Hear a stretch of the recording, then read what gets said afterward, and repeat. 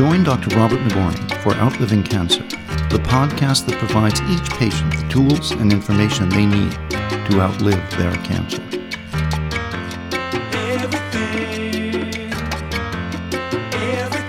This is Dr. Robert Nagourney with Outliving Cancer. Today I'd like to talk about a topic of great interest to me, a topic on which I've lectured and have studied rather extensively. It's the topic of human tumor biology as evolutionary biology. Now, this begins all the way back in 1869 when Charles Darwin published his book, The Origin of Species. He was examining biological phenomena around the world on his trip on the Beagle. And he talked about observations of animal development that were unique to their environment. And he defined something called natural selection. So we can think of cancer biology as a microcosm of all biology. And when we do that, we can begin to put in perspective the role of the same events that lead to species evolution in cancer cellular evolution. Now, the reason that cancers play out so quickly is that cancers grow rather quickly. Not that they're driven by growth, but many cells dividing, and even infrequently, will add to the population quickly. Most cancer cells divide at about the same rate as normal cells, which is every 1 or 2 or 3 months in most tissues. So the cancer cells really distinguish themselves by their wanting to stay alive longer and having more offspring. But nonetheless, there's a lot of growth dynamics. And when you create a Darwinian situation in a cancer setting, you'll see much the same play out. So, using the natural selection process, there is an environmental stress. In this instance, the cancer cell doesn't have enough blood supply, oxygen, nutrients. The cancer cell is therefore stressed and confronts a need to adapt or die. Advantageous changes, adaptations, that, for example, provide the cell more glucose, or a capacity to use glutamine, or a way to use other nutrients, or get new blood supply, whatever the new attribute, whatever the new finding, if it is advantageous, then it responds to the environmental stress, and that cellular population grows out as the winner and becomes dominant.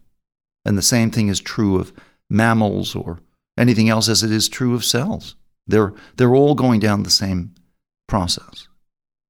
So this was something called evolutionary gradualism. And it was known as gradualism because, the average human lives 70 years, the average dog lives 10 or 15. So it takes kind of a long time for dogs or people to adapt to their environment in a way that leads to success. And that's why species arise over hundreds of thousands and millions of years. But you can really speed that process up at the cellular level. And we do that experimentally in situations with cell growth. So that evolutionary gradualism that had characterized Darwin's work was suddenly disrupted a little bit by a guy named Stephen Jay Gould, who lived between 1941 and 2002, a really brilliant scientist. And what an exciting guy to read. His books were like the thickness of a phone book, but he wrote so eloquently and elegantly on the topic of punctuated equilibrium. What is that? Well, it's disruptive events that lead to sudden changes in populations. An earthquake, a volcano, something that changes every aspect of our existence, and we must adapt immediately. And so there are genetic counterparts to that punctuated equilibrium that began all the way back with Theodore Bouvier in the century before the last, who as a physiologist was looking at the phenomenon of aneuploidy. Aneuploidy is where you break your DNA and take a piece of one and put it on another. It's like an asteroid hitting the Earth. And aneuploidy is chunks of DNA getting split up, and aneuploidy occurs more than we like to think. And the most severe form of aneuploidy is called chromatopsis. That's where the DNA gets blown up like a hand grenade. And if it can possibly reconfigure itself, things are very different from then on. So what all these processes lead to is what's called tumor heterogeneity. Cancer cells are rising with different features and jumping around to make the most of a new environmental stress. So I'd like to introduce you to a very, very important concept that has fundamentally changed the way I think about all cancer biology, completely reoriented my thinking, and I think will do the same for you. Let's think of cancer biology truly as evolutionary biology. So, a human cell living in the breast or prostate or stomach lining finds itself under stress. As I noted earlier, that stress could be any number of things. The withdrawal of a hormone like estrogen. It might be the loss of a nutrient like glucose. It might be the loss of structural features and stromal connection through the fibroblast, part of the tumor environment. It could be anything. It could be a lack of oxygen, blood supply, whatever. So the stressor creates the emergence of tissue niches. Tissue niches are new environments, changes. There's a volcano and suddenly Arizona is a coastline. So, things suddenly, bang, it's different. We're different. And you have to adapt. Arizonans have to become surfers.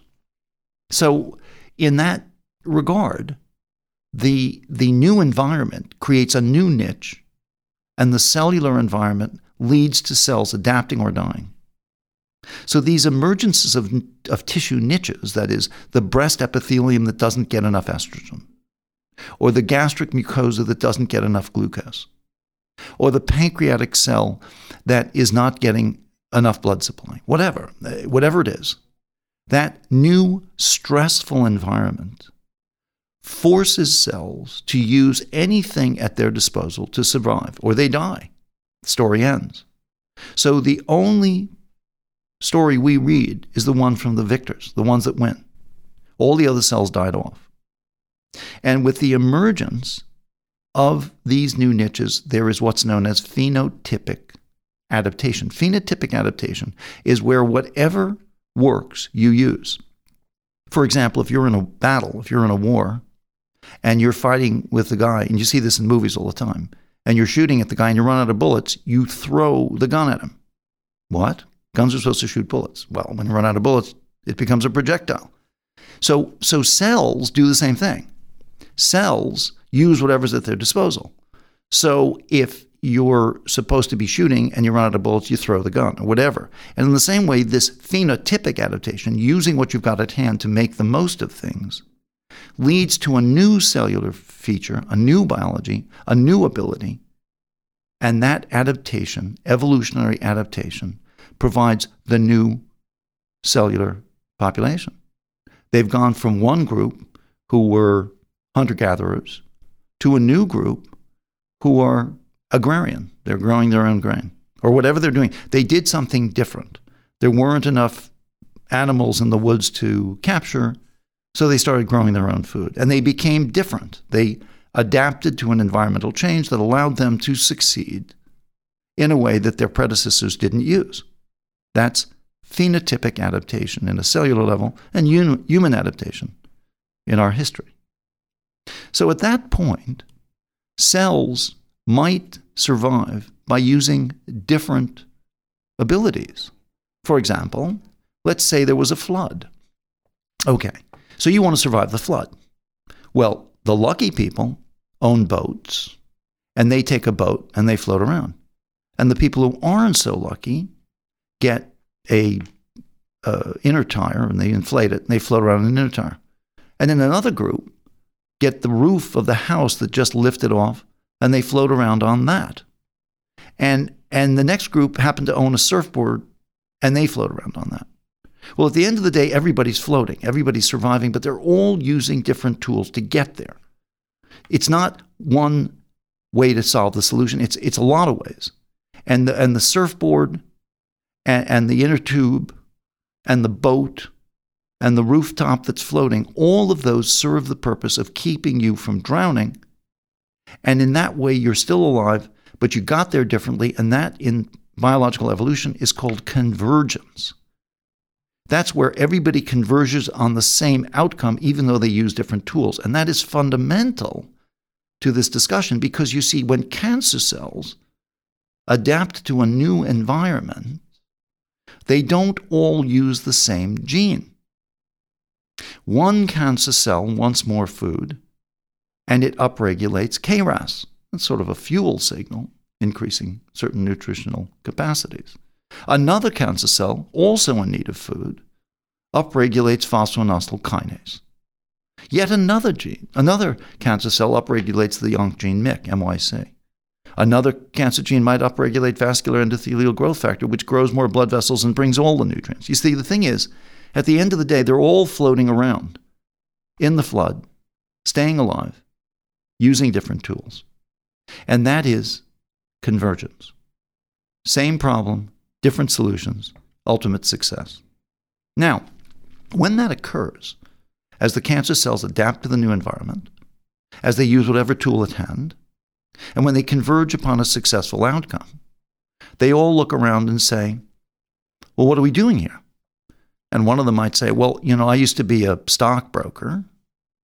And the next one says, well, I was a physician's assistant.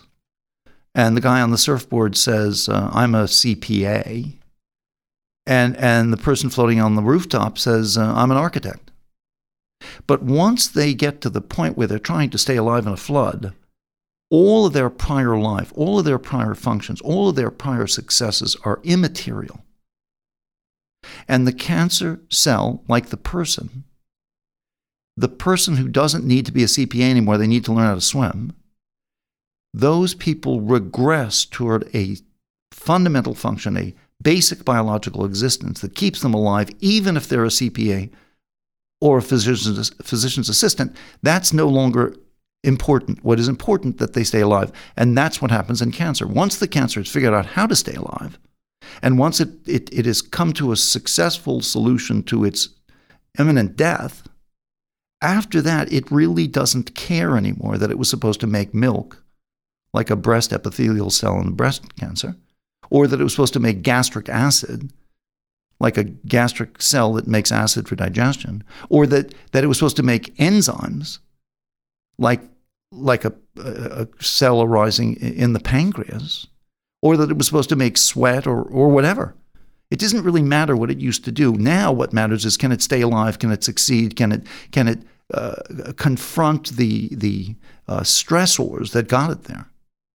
And when that occurs, the cells lose their biological functions, or at least those that they were put on Earth for, and become completely driven by survival and success in their new niche, and that's cancer. It goes from a cell that's deprived to a cell that learns how to survive the deprivation, to a cell that uses anything at its disposal and ultimately regresses away from its original function to serve a new function, survival at all cost. Now, if we apply a gene analysis to all this, how do we know what gene is actually going to give that cancer the survival? We don't. All we can really do in cancer is to look at the end product and try to address it. It doesn't really matter if a cancer, like a person, had a bad childhood or made a bad investment. That doesn't matter. It's now an angry person that needs something. And in the same way, I don't really care what gene leads you to your success. I'm worried about your success. Cancer is not supposed to be successful. Cancers succeed at the expense of the human body. So this new concept of cancer, this evolutionary biological system, says that don't worry about how it got there. Worry about that it got there.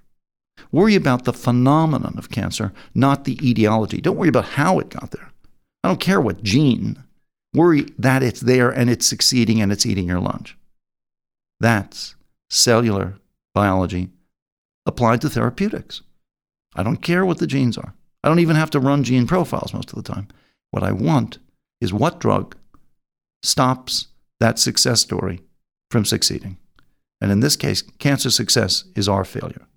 So we have a job to do, and that job is to confront cancer in its evolutionary state and make sure that we're dealing with the end result of that process.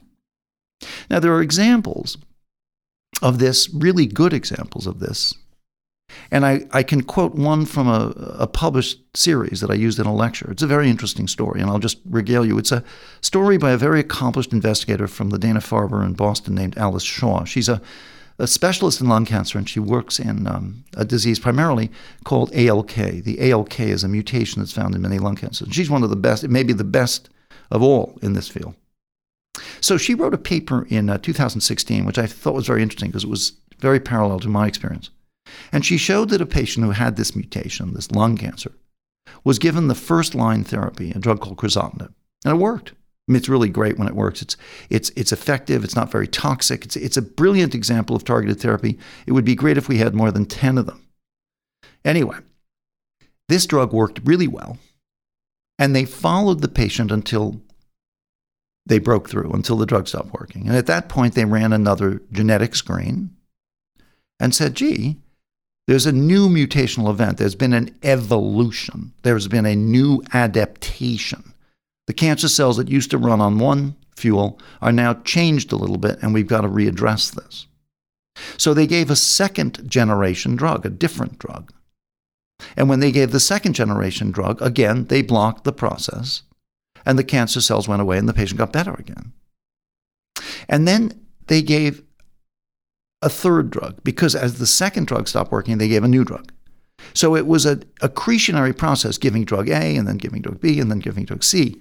Well, the problem is cancers are always trying to outsmart their doctors.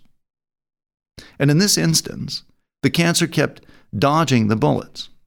And it finally dodged the bullets all the way until they tested it a third time. And they found that the original drug was going to work, and they gave that, and the patient got better. Now, that's a very nice story using a gene profile that worked. But that works for one gene. That process worked for one gene. There are thousands of human genes. We can't only treat one person successfully. We need global measures, biological measures. And those measures are phenotypic. They're cellular biological. So if you had given me this patient's tissue, I could have picked those drugs. I test them all. I could have picked those drugs right off the bat. I wouldn't have had to run the blood test or the genomic profiles. I would have just said use this one instead of that one. Anyway, so that's the process of phenotypic cellular measures trump the use of genomics every time.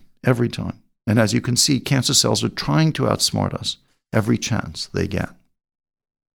So I'd like to tell you a personal story which very much parallels that reported study. And this is about one of my patients. It's a really nice story. This was a 49-year-old gentleman who had suffered from hepatitis C. Up until recently, we didn't have very many good treatments for that. And so hepatitis C was a life-threatening illness that could result in cirrhosis. I mean, it was really bad. Transmitted by blood product. It was very bad. And so he was being considered for a study that was being conducted jointly by UCLA and the Veterans Administration in LA. And they were looking to give him an interferon-based therapy, and he was being readied for the study. And as he was going through the process of accrual, which means they do tests and lab tests and x-rays and scans, they found a large mass in his right adrenal gland, the gland that sits on the kidney. And I mean a large mass. So they biopsied it, and lo and behold, unbeknown to anyone, he had metastatic non-small cell lung cancer.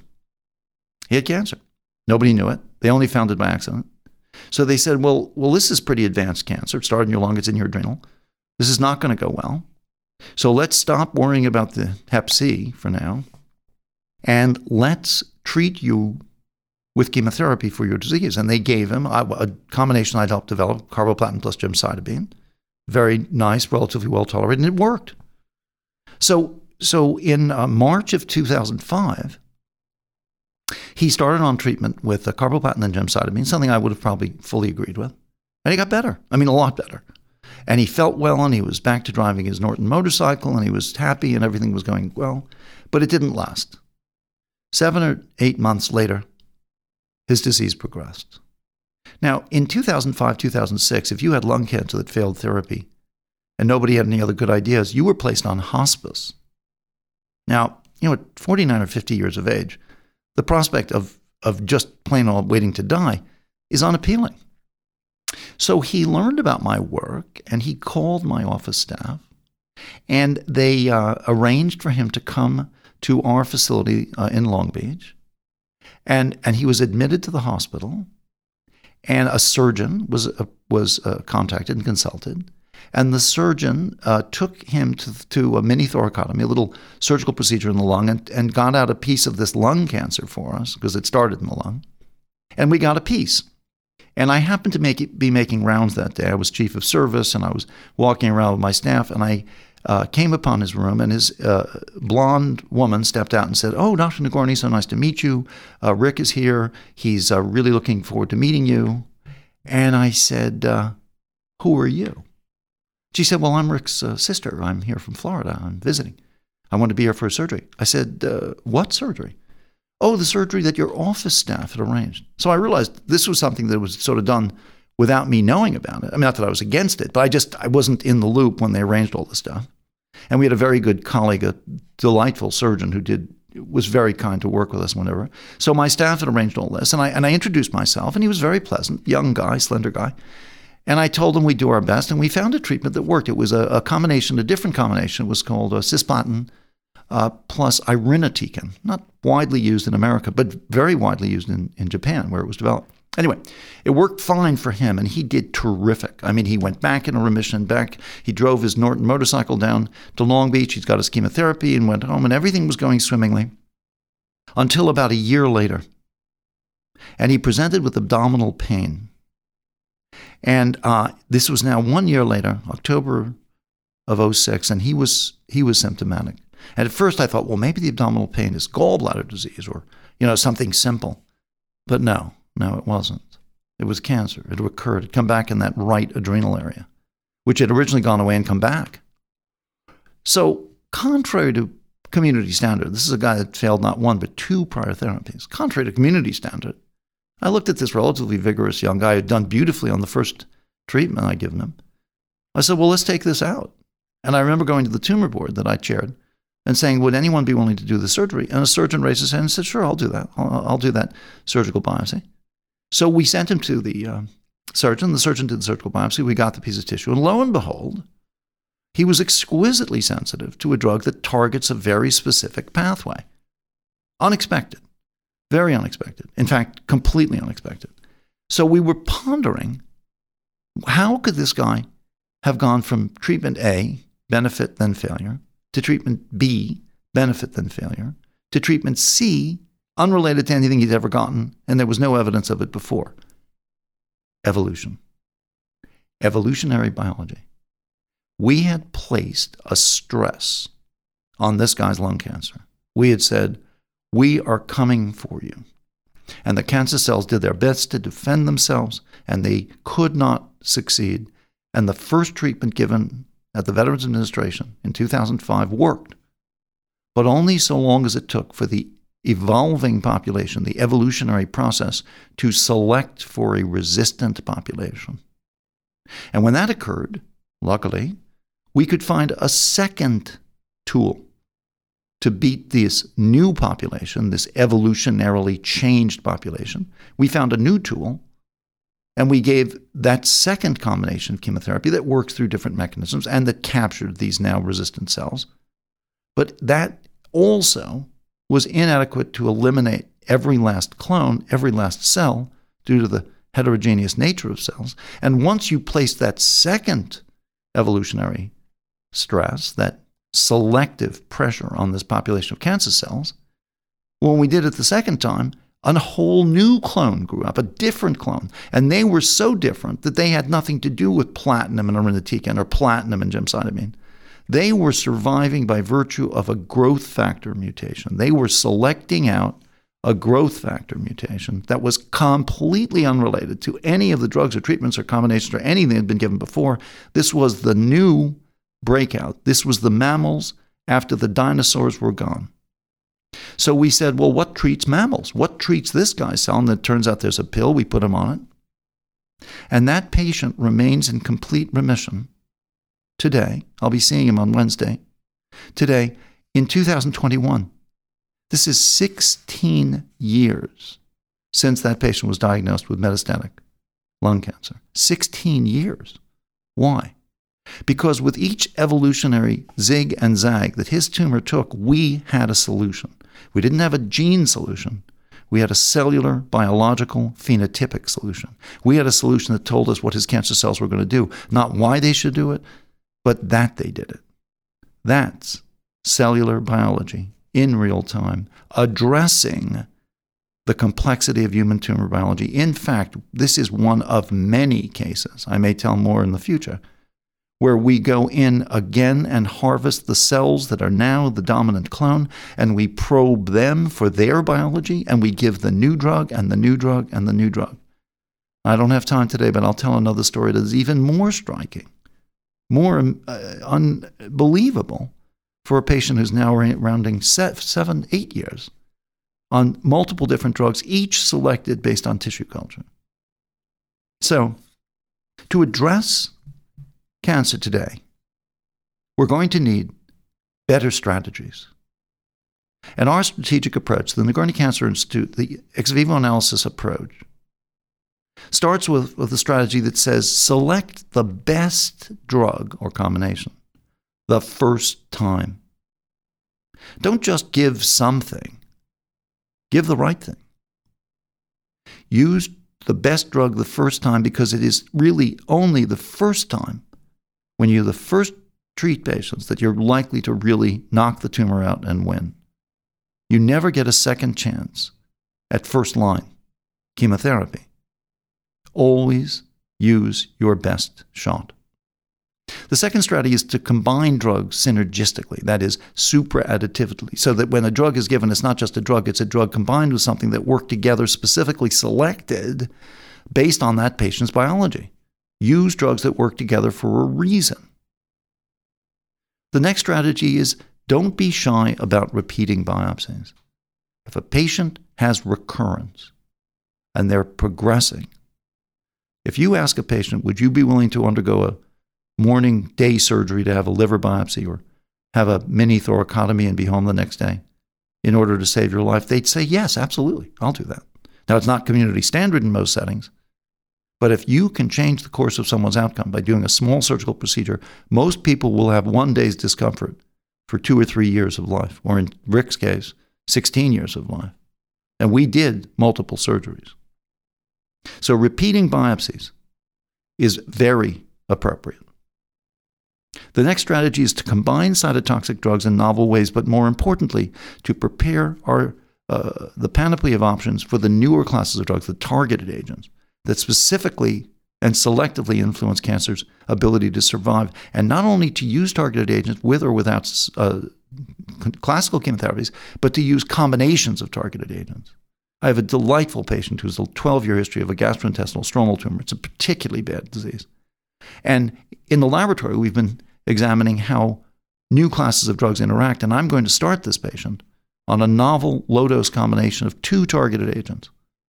And we do that because we have the rationale, we have the science, we have the insight that we know it's not just a good idea, it works. And finally, we will use increasingly, as I've written in a blog recently, immune therapies so that you get combinations of cell death, vaccination of the immune system, and upregulation of the immune system. That is very powerful, and we will see much more of that. As we get smart, we'll combine the best drugs with the best immune therapies, and we'll cure patients. I think that cancer will finally become more curable once we get smart about how we treat it.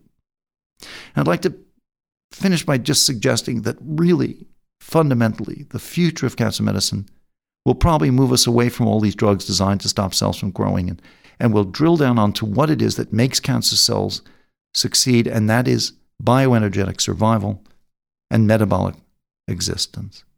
Cancer cells win because they have better batteries. They have a better energy source. They have a better way to stay alive, and they use energy to stay alive, even if we don't want them to. So I'll leave you with a quote from a lecture I gave at the University of California, Irvine, where I teach.